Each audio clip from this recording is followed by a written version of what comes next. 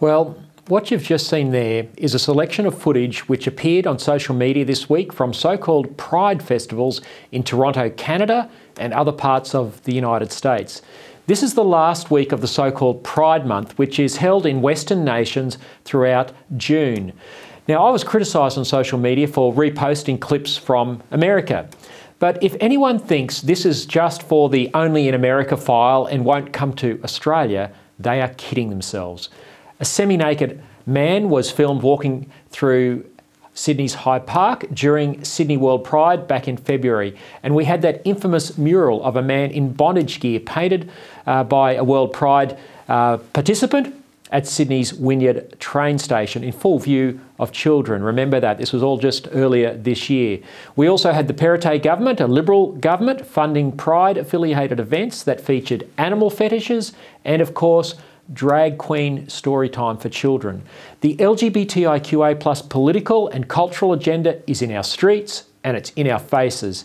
It is not safe for our children, and the sooner we abandon the idea of public pride events, the better. Hello, I'm Lyle Shelton. Welcome to today's show. I'm sorry, not sorry, for starting with all this, but it is so important we do not become desensitised to what's going on around us. Light must be shone on darkness if we are to see it dissipated. We must never give up. Well, it's another big show today. Shortly I'll be talking with a good friend of mine, the former member for Dawson in the Federal Parliament, George Christensen, about the crisis in Conservative politics in Australia. Kirralie Smith joins me as usual, and she's got some good news to report from the Let Women Speak About Sex event that was held at the New South Wales Parliament last week. And I'll also be speaking with ADHTV's own Fred Pawle about the rise of alternative media platforms. You won't want to miss any of this, so don't touch that dial. But first, we have to keep talking about the voice. We are going to use the rule book of the nation to force them. There is nothing more powerful than building a First Nations voice, a black institution, a black political force to be reckoned with. Keep going until we change the system, until we tear down the institutions that harm our people. And also to pay respects to the elders of the Communist Party, who I think, without a doubt, have played a very important role in our activism. Now, many well-meaning Australians, and I hear this all the time in Christian circles that I move in, say the Indigenous people and our Indigenous people have been dispossessed and disadvantaged, and so we need to do something. Yes, I agree. There have been injustices in the past, and some of these have been addressed, and more obviously, more needs to be done to achieve reconciliation and unity in this nation. But just because we rightly feel an urge to do something doesn't mean we should do what is currently on the table. As families continue to struggle with the rising cost of living, divisive assertions about the Voice's power by one of its architects, Thomas Mayo, an Albanese government appointee to the Voice referendum working group, who we saw in that opening clip, have emerged, as you just saw. And this footage, it's quite confronting, was unearthed by the No campaign's Fair Australia. Now, Mayo is one of the drafters of the referendum question Australians will be asked to vote on in October. However, his public statements and affiliations raise serious concerns about the underlying objectives of the Voice. Mayo's declarations of intent to keep going until we change the system, until we tear down the institutions that harm our people, could be construed as calling for a dismantling of the very foundations of Australian society. No one seriously asserts there are institutions willfully harming Indigenous Australians or Australians of any other racial background for that matter. I don't say that our institutions are perfect, but there is no deliberate attempt to harm anyone, let alone Indigenous people. Mayo has stated that the Voice is about punishing politicians who decline to take its advice, and that it is about extracting reparations and compensation from non-Indigenous Australians. Such a stance may lead to social unrest and a significant loss of unity in our nation. The Family First Party, of which I'm the National Director, reaffirms its commitment to the well-being and rights of Indigenous Australians. I think all Australians feel enormous goodwill towards our Indigenous brothers and sisters, and we all grieve that there's a gap that still needs to be closed in terms of standard of living and health and education. We support reconciliation and recognition in the Constitution, but not enshrining a race-based voice with undefined powers. Now, Thomas Mayo's public acknowledgement of the Communist Party's influence on his activism further deepens our concern. Now, while an ABC journalist, Dana Morse, this week falsely claimed genocide of Indigenous people was ongoing, Mayo seems unaware that communist governments are responsible for actual genocides, in fact, the most atrocious in human history in terms of the body count. Now, I believe, and Family First strongly believes, in the principles of democracy, free markets, and individual rights and responsibility, principles that stand in stark contrast to the ideals of communism. This party firmly opposes any attempt to introduce elements of this ideology into Australia's constitution, implicitly or otherwise. Sadly, the Voice seems to be motivated by critical race theory, which is, of course, an offshoot of Marxism, the ideology that animated the murderous, bloody communist regimes of the 20th century. I believe in equality and justice for all Australians, regardless of their ethnic background or racial heritage. However, we are understandably at Family First cautious about initiatives underpinned by a theory that fundamentally stems from communist ideology. We cannot support an initiative that potentially divides our society based on race rather than unifying it. We call on all Australians to engage in a reasoned and balanced debate about the proposed Voice referendum. We must avoid any rush to amend our Constitution without fully understanding the potential long-term implications. The Family First Party remains dedicated to achieving genuine improvements in the lives of Indigenous Australians. However, we believe that this goal can be achieved without disrupting the unity and social harmony that underpin our nation. I have had the Parliamentary Council actually draft for me a bill.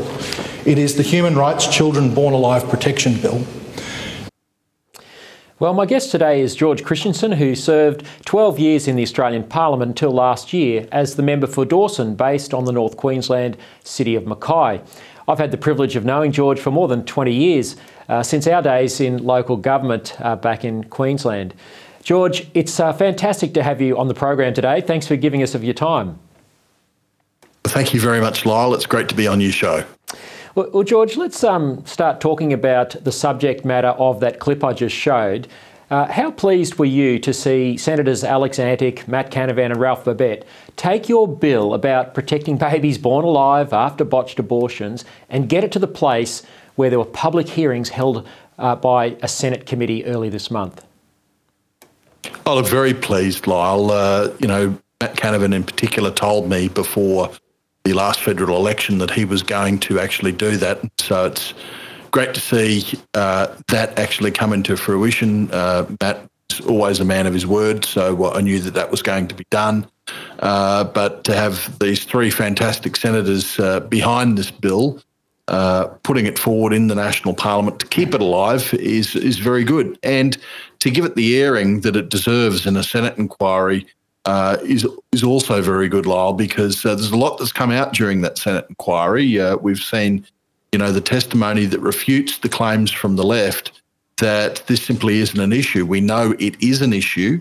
We've heard that testimony at the Senate inquiry, and now I guess it behoves the National Parliament and the government to do something about it. Yeah, you're absolutely right. I think I said to Senator Antic on this show a few weeks ago, it was we should never underestimate the achievement of that actually reaching Senate committee stage. And of course, the information that came out just shows that this is an issue. It's incontrovertible. George, when you first introduced the bill, you wrote to the then Prime Minister, Scott Morrison, this is back in about 2021, seeking his support. Mm-hmm. That's a reasonable thing to do. What were you hoping to achieve when you wrote to Scott Morrison?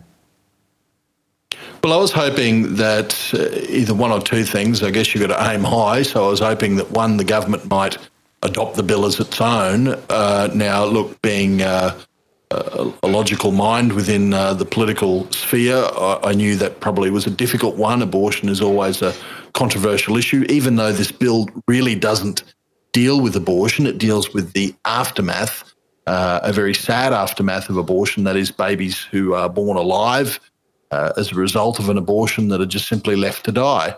Now, my thoughts were that the Prime Minister, as the leader of the government, may have even just allowed a conscience vote on this matter for it to come forward for a vote, because I thought that Scott Morrison would have been of the same mind as I, that this is a tragedy. This is something that is against our international obligations. We sign up to the Conventions on the Rights of a Child.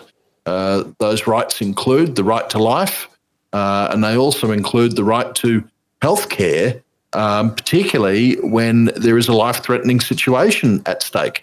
So I thought that it may have been considered for at least a conscience vote and bringing to the floor of Parliament for a vote, Lyle. Yeah, it should have at least come to that, and that way it could have been debated in the Parliament, the debating chamber of the nation. But Scott Morrison wrote back to you, and you released that letter publicly. Here's a quote which I think our viewers should be aware of from that letter. This is what Scott Morrison said to you. He said, "The access to pregnancy termination, that is abortion, is an important element of the reproductive and sexual health services the Commonwealth Government supports for Australian women, and we continue to work with the states and territories on the availability of safe and legal abortion Australia-wide." Now, that's from Scott Morrison. That's the Prime Minister of the nation essentially saying that he supports Australia's regime of abortion to birth laws, even when there's a healthy mother and a healthy baby. I think that would have shocked a lot of Scott Morrison's Christian supporters. Would you agree, George? Shocked me, Lyle. I mean, I probably expected that response from Malcolm Turnbull, not from Scott Morrison. Now, let me be clear. Do I think Scott Morrison penned the letter himself? No, it's probably some staffer in his office that penned it, whoever his signature was on it, which effectively said that Australia supports liberal abortion agenda and is proud of its role in promoting abortion, which they term as reproductive health services around the world. Now, look, let me be clear here. Do I honestly think that Scott Morrison actually believes that which is written in that letter? No. I believe that Scott Morrison would be opposed to abortion. But nonetheless, here we had a letter from the Prime Minister actually saying that in his role as Prime Minister, he was supportive of that regime, supportive of those services being provided for women around Australia and around the world, and Australia's role in that provision. So it was quite an affront. I got to say that when I had that letter in my hot little hands, they started shaking. I didn't know what to do with that letter. I simply put it on my desk and pondered it. And that probably was the beginning of the end in terms of my decision to not continue on in politics, actually, Lyle. I felt that aggrieved over that letter. Well, we'll come back to that reasons for why you left politics in a moment. But like you, George, I was shocked when I saw you post that. I think you posted it around about the same time as the Cherish Life, March for Life in Brisbane, the very big annual pro-life march up there. And so I reposted it on my Facebook page. And I want to share this anecdote and have some discussion with you, because I think we can give people a bit of an insight into the machinations of politics that normal people just find incomprehensible. So on posting that letter on my Facebook page, I received a call at 9 o'clock one night from a cabinet minister who was very, very angry. I said to him, well, if you're angry about this, why doesn't the Prime Minister then correct the record that has him supporting Australia's abortion to birth laws? George, this Cabinet Minister then angrily told me that is not going to happen. Now, George, you've seen it all in politics, but this is shocking to the average Christian who thought they had one of their own in the lodge. Yeah, look, and I can't speak to Scott Morrison's mind. I mean, only he can speak to that. But I think that it sort of is a sign of a greater malaise within the Liberal Party, and that is that it's sort of pulled in many directions. They've got many different competing factions who hold many different ideologies within the party room. and they're getting pulled all over the shop. And one of the places, one of the forces that's also doing a bit of the pulling at the sides of the Liberal Party is the media as well. There was a lot of talk about the Canberra bubble when I was there in Parliament. But the problem is the Canberra bubble actually had a grip of the government.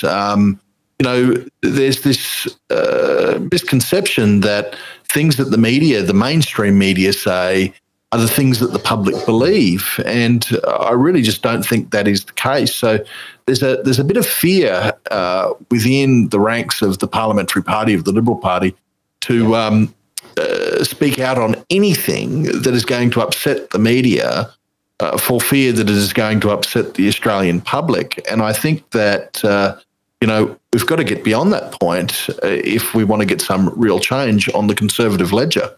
Yeah, no, that's exactly right. And look, I had a conversation last week on this show with the Australian newspaper's foreign editor, Greg Sheridan, and he made some similar observations. And I'd like to just play this clip and then just have some further discussion with you. I don't like to be always beating up on the Liberal Party, but you'd have to say there has been a tremendous failure, tremendous intellectual failure on the part of the Liberals, both federally and at the state level. So they were in office for 10 years federally, and all they did really was implement left of centre policies, implement Labor's policies. So George, you were there during those 10 years. You've mentioned the Canberra bubble, the hold that the media has on the Liberal Party. But help our viewers understand, is it just a lack of courage to stand up to that? Because we've seen people like Donald Trump and Ron DeSantis and Viktor Orban in Hungary stand up to, left-wing media and outfits like the woke European Union, etc., and be rewarded at the ballot box. Why is it, do you think, that the Liberal Party doesn't have leaders with the courage to do what some of those leaders in overseas countries are doing? I think there's many factors at play here. To be fair, there were some right-of-centre policies that were brought in by the Liberal National Government over the 10 years that I was, or 11 years that I was there. But nonetheless, it wasn't 11 years, it was about 9, but nevertheless, there was a lot of left of centre policies that were brought in, Lyle. Yeah. And I think it comes from a number of different places. One, it's the pre-selections, so the makeup of the party room. Are these people who are steeped in the values of the Liberal and National parties, or are they just good blokes and good women from the community who really don't have political principles, an ideology, if you will? They don't subscribe to any sort of set of political values. So when the breeze goes in a particular direction, they go along with it. Now, that is a very big part of the problem. Then, of course, what I said, this fear of the media, that is also another big part of the problem. When you fear a media that is nearly always left-wing, or at least mostly left-wing, you are going to be driven in a left-wing direction as well. Can I say, Lyle, there's also something to be said about the Australian culture, which goes to, our people. Unfortunately, we are also influenced by the mass media, by all the cultural institutions. They have been trending left for a long, long time. And so if the culture and the people are trending in a leftward direction, then so too will the government, regardless of which political persuasion it is. So I think all of those factors are combining. But you are right. What it needs is some intellectual rigour, some principles, grasping onto issues that they know the Australian public will come on board with, and leading from the front. I think that's right, George. I think Peter Dutton has the ability to do that, Lyle. Peter Dutton does have the ability, if any Liberal leader since Tony Abbott. Well, I hope you're right, George, because, the early signs haven't been good, although he has changed tack a little on energy policy since the budget, and that's good, and he's been strong on the voice to Parliament, but after a bit of a slow start. So I think there's still a question mark there, in my humble opinion. But George, you and I have both seen people, working very hard from within the Liberal and the National parties to influence those pre-selections. You identified that as a key issue as to why we don't have principled people in Parliament who'll stand up. And I've seen people working this space over more than a decade and seen very little fruit of that. Senator Alex Antic in South Australia is quite upfront about the fact that he's wanting to recruit people who will, have traditional Liberal Party values. There's no secret about that. Do you yourself sensationally quit the LNP after more than 20 years as a member, just ahead of the last election, and joined the One Nation Party? I guess what you did, your actions probably speak to where you see the best strategy lying in the future for people who hold the values that you and I do. Yeah, look, I don't want to poo-poo the idea of trying to change the system from within. It's just that I had 11 years at that job and it proved a little bit fruitless for me. So I thought that my role perhaps was on the other side of the ledger, being in one of the minor right parties and trying to agitate for change from that position. And I think that there is a place for minor right parties such as One Nation because they have the ability, just as the Greens did with the Labor Party, to drag the mainstream Conservative Party to the right, to the pro-freedom side, to the traditional side. And I hope that is the role that they do play and will play into the future. But I look, good luck to all of those brave warriors that go into the system and try and change it from within. I wish them luck. But like you, Lyle, I've seen very little fruit. In fact, I've seen a lot of roadblocks to people that try and do that. I could name names. You talked about the South Australian situation. I mean, they booted out a whole heap of Christians who joined that party, which was a great shame. And there's many other stories like that. No, there are, George, and I've talked on this show about the fact that I was unable to be admitted to membership of the Queensland Liberal National Party. And John Howard wrote that in his book. John Howard wrote about how that was a disappointment, and I appreciate Mr. Howard's referencing that, but it goes to the deep melee in the party. I agree with you. I think there is a place for both strategies, and I have many friends who are working in the major right of centre parties, the Liberal and National parties, and of course you and I are working in minor parties. I guess the problem that we see all the time, or the question that's asked of people like you and I all the time is, we don't have the preference discipline at election times on the centre right of politics. So the Greens, as you mentioned, rigid preference discipline, so their votes always flow through to Labor, whereas we're seeing a fragmentation with the likes of UAP, One Nation, Family First. We're on the scene now trying to vie for a slice of that pie. How do you see the future of Conservative politics in this nation, and how do you see us finding some sort of cohesion so that we don't end up with a DLP type split that split the Labor movement for 20 years back in the 50s and 60s? Well, look, I think that there has to be some sort of gathering, coalescing of minor right parties. I'm firmly of the belief that should be the case. I mean, when you have a look at the policies of some parties, for instance, Katter's Australia Party, the United Australia Party, and the One Nation Party, I've got to say there's a tally-ho paper between them. So why are there three parties? I don't understand that myself, apart from it may come down to just personalities. And I think that at some stage that has to play second fiddle to the good of the nation. So I hope that there is a future for a merged party on the right, not the centre right, on the right, that can actually capture a greater bulk of the vote that is out there, because we know that can be anywhere, like up in my part of the world, North Queensland. That vote can be 20% or higher at times. We know across the nation, if we look at all of these minor right parties, can be in the order of about 15%. That's not an unsizable number, Lyle. That means that's a bigger vote than the across Greens. The nation, that's a senator. Yeah. Exactly. And if it's consistent across the nation, that's a senator in every state.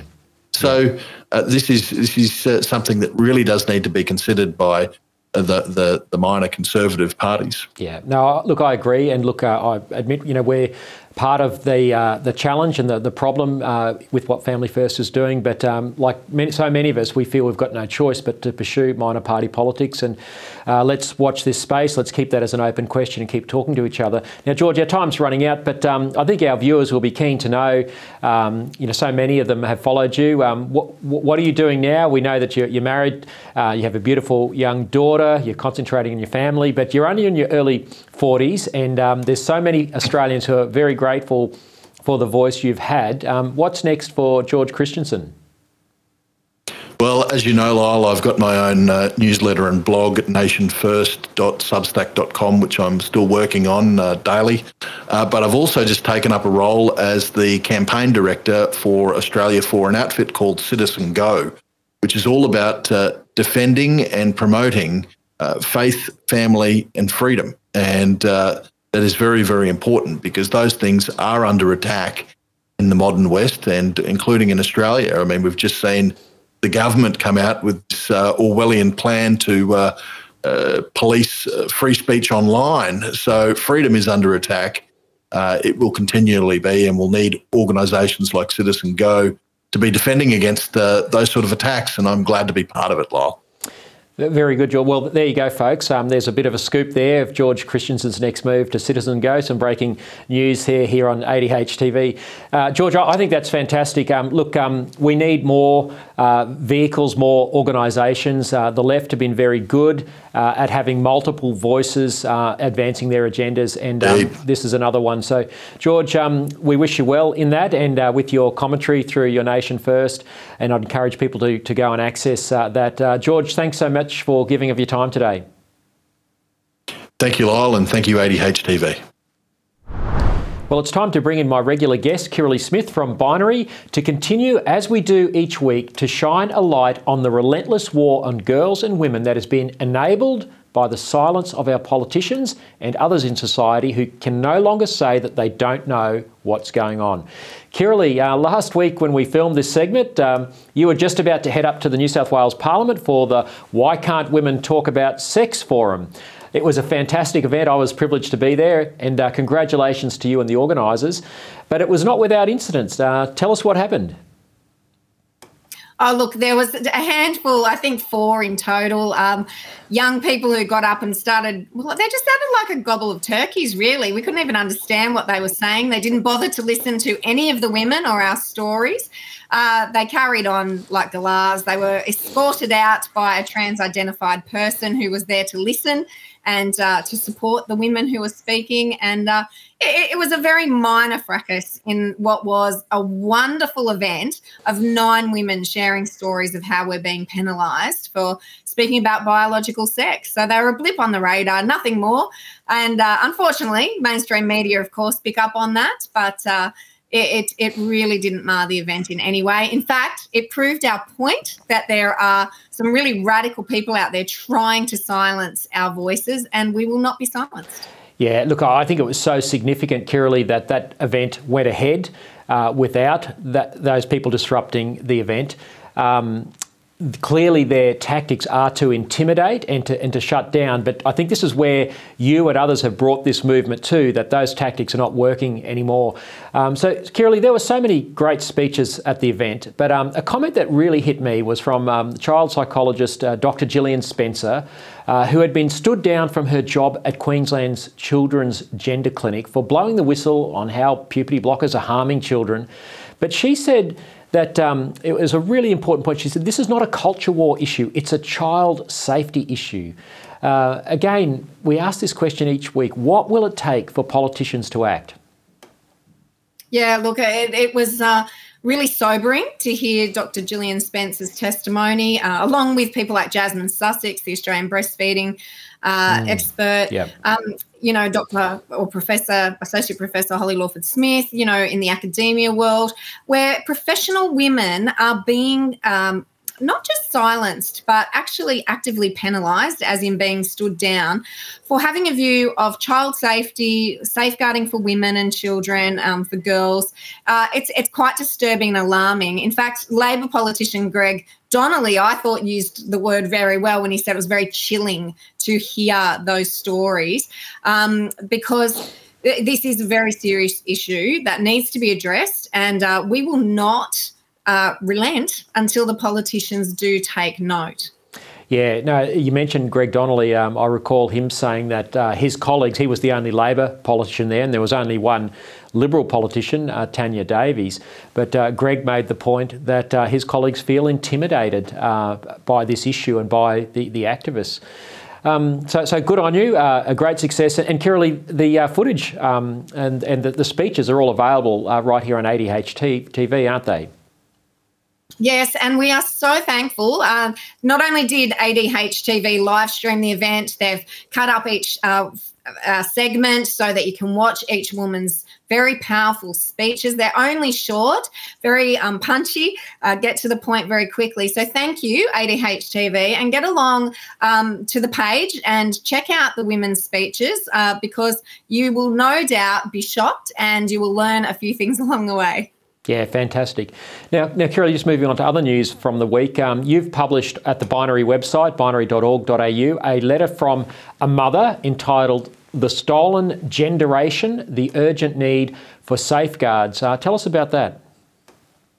Well, look, that's the fifth in an essay that this particular mother has written for Binary, sharing her first-hand account and experiences of raising two daughters who are captured by gender ideology. She's had some success in keeping them from being medicalised at this stage, but she's been horrified herself, a very intelligent woman in the STEM area of her work, but to realise that there are very little safeguards when it comes to children who are captured by this ideology, and that most doctors, psychiatrists and medical practitioners are going down this affirmation-only pathway. They're not looking at the neurodivergence of a lot of these girls who have autism or trauma, depression and other mental health issues, and even eating issues in some cases.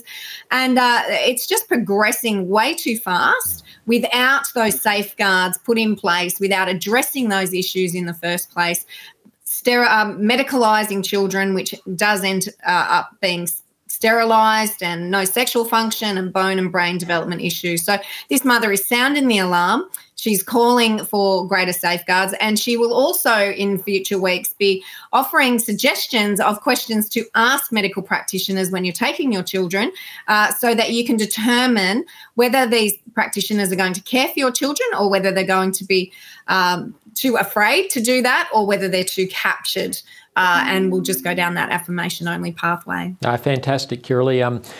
It's such a shame that mother has to publish under an anonymous pseudonym, but at least the message is getting out, and people can go to your website and see more of that. Kirralie, a few weeks ago now, but it's worth continuing to remind people that this is the sort of thing that's happening all the time. A journalist at the Melbourne Age newspaper, Julie Sego, I think is how you pronounce her name, was sacked for her reporting, shining a light on what the child gender clinics are doing to children. Now, again, this is pretty chilling stuff, isn't it? It's extremely chilling when this journalist, she is a self-described left-wing kind of feminist in this space. She's not even necessarily opposed to the affirmation pathways for children, but she certainly wants to expose that there is a debate going on and there are more sides to this story. And rather than just reporting this, the science is settled and, everyone who disagrees is a transphobe, she's trying to explore this issue and to raise up the issues that we should all be asking, regardless of what side of politics we're on. This really isn't a left or right issue. This is about child safeguarding, about women's rights and about parental rights. And for her troubles, her editor, which I've heard this many, many times, Lyle, from many different publications, that the editors are stepping in and drawing the line and saying, no, we will not publish these articles or air these interviews for fear of being called transphobic. And for going against the narrative of gender ideology. And so Julie is now on Substack. She will be writing her articles that all the public can access. But it is very, very disturbing that just simply raising concerns can see a person lose their job in this country. Yeah, this is how the cancel culture is working, and we've got to keep telling people. I think the average Australian would be absolutely appalled that this is going on. Kirralie, speaking of being absolutely appalled about what's going on, I want to keep before our viewers and our listeners the fact that you are facing multiple legal actions, and I know there's probably not a lot that you can say, but tell us what you can in terms of any updates. Look, yeah, we have 2 hearing dates at the moment for the applications for AVOs. One in September, one in October. AVOs being apprehended violence orders, as if you're a violence person. It's crazy. Yeah, 2 AVOs. And I'm not a violent person. And the truth is not violence, and the truth is not hate speech. I will, say that till the day I die. Yeah, so we're just busy at the moment. We're collecting affidavits and testimonies from people. We are going to defend myself and my position in this all the way to the very end. And there's also 2 vilification complaints, which we think are quite ridiculous as well. Again, saying that speaking the truth about biology, about male bodies and female sports is not hate. And, through political discourse and just through scientific fact, we should be able to say those things without fear or threat of legal action being taken against us. So, again, I will defend those. That's just, still up in the air. Yep. The Commissioner is considering where to go with that at the moment. Yeah, I want people to understand that people like yourself and myself and all the women who are speaking at the Let Women Talk About Sex event have been punished and sanctioned in some way, and this should not be happening in Australia. If people disagree with other people, that it should be debated. People shouldn't be using the law, and these are very flawed laws, which politicians don't have the courage and the will to amend to protect freedom of speech anymore. Kirralie, we've got to leave it there, but thanks again for another segment of your brilliant insights, and it's great to see the ball being moved forward through events like the one last week at Parliament House. Thanks so much, Kirralie. Thank you, Lyle. Well, ADH TV is the new media kid on the block, and it's a privilege to be on this platform bringing you a weekly political show.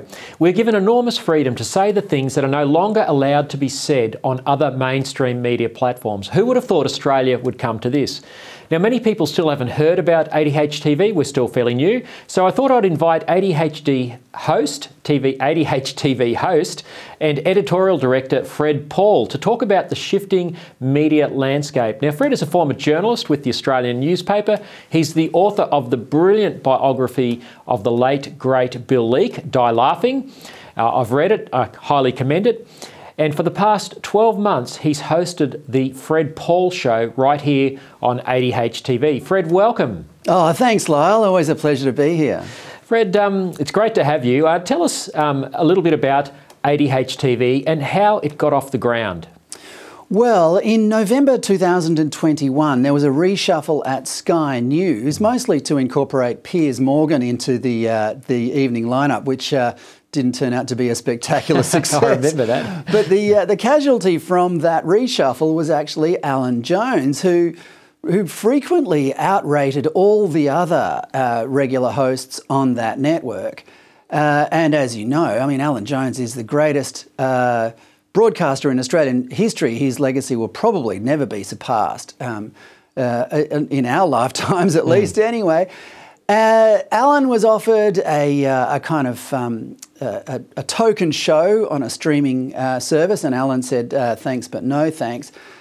Now, the real reason, though, Lyle, and it's not a secret, is that Alan is outspoken. He's not an easy man to...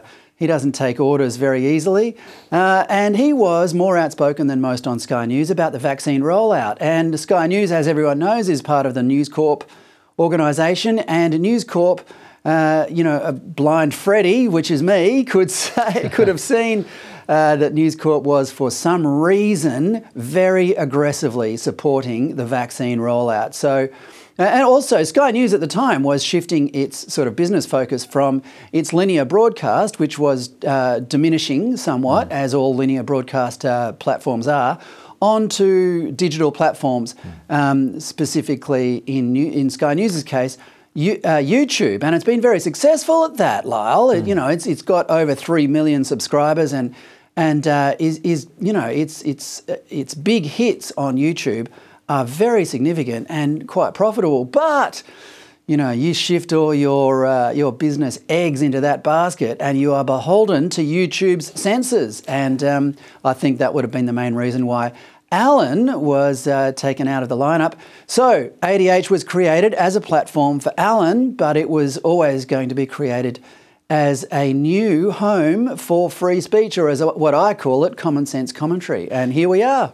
Well, that's fascinating, Fred. I didn't realise all of that background, particularly the fact that big tech played a key role and the money that big tech speaks.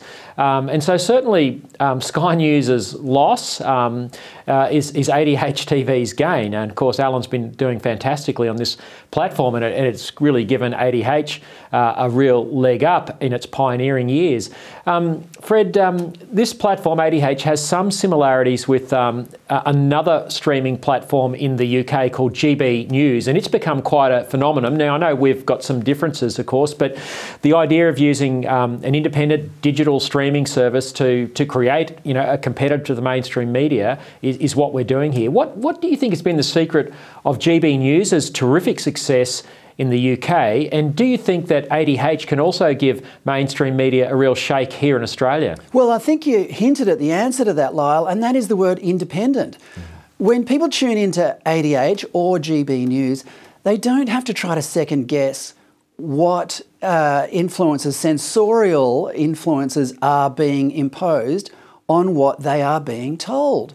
So, I worked for News Corp for decades of my career, and for a lot of that, I was a very adamant defender of Rupert Murdoch and News Corp. It, in my opinion, it used to be a fantastic Australian success story. But in recent years, it's become, it seems to have been succumbed to the same temptation to manipulate the news in various ways that it never used to. I mean, the Australian used to be such a broad church of opinions, and these days it's much narrower, as are all the other News Corp products. Yeah. Now, GB News is the same. You tune into GB News, and you can tune into Nigel Farage, people like that. Nigel Farage, or the Scottish bloke Neil Oliver, or the pastor from Calvin Robinson. Calvin Robinson. You've had him on your show. He's fantastic. Yeah. And Stephen Doyle, and there's all sorts of there's such a wide variety of characters on that station, which is what we're emulating here on ADH. But the key thing, Lyle, I think, is that you can tune in and you can be confident that you are not seeing something that has been dictated from up on high. Now, I mean, I've got to point out, though, that, our colleague here at Mark Stein, our colleague here at ADH, Mark Stein, used to work for GB News and left under sort of acrimonious circumstances. And it's mostly because GB News is beholden, like all broadcasters are in the UK, to Ofcom, and Ofcom had serious problems with some things that Mark said, and Mark is actually now suing them over it. Wow. So, if there are sort of restrictions on what GB News viewers are given, it's only because GB News has to look over its shoulder at Ofcom. But here in Australia, we're pretty free down here, well, and it's a joy to be part of it. It sounds like ADH TV, Fred, is the last bastion of freedom in the world. If Mark Stein can get kicked off GB News, and I know he's suing in those issues. But look, you and I both trained as journalists. You worked more in the mainstream media with News Limited. I worked with Rural Press Limited for a number of years in a previous career, but did a journalism degree. And at the time, in the late 80s when I was at university, we were told that journalism was supposed to be independent and not subject to outside influences, money. But of course, that's all been corrupted over the last few decades. And it's only the opportunities that independent platforms like ADH have given for us to get back to what journalism is really meant to be about. That's right. Well, I recall in the journalism, the industry that I started working in more than 30 years ago, the business model was clear to everyone involved, from the readers to the journalists, to the editors, to the proprietors. The business model was read our paper, or watch our TV news, and we will speak truth to power on your behalf. And that just doesn't apply anymore, Lyle. I mean, you look around at the media today, they're not speaking truth to power, they're speaking to their audience on behalf of their powerful friends. Exactly. Yes, and of course, you know, the Washington Post, which is supposed to be one of the world's most famous newspapers, a bastion of protecting the interests of the public. Its tagline is "Democracy dies in darkness," but of course, democracy is dying because of the corruption of the mainstream media.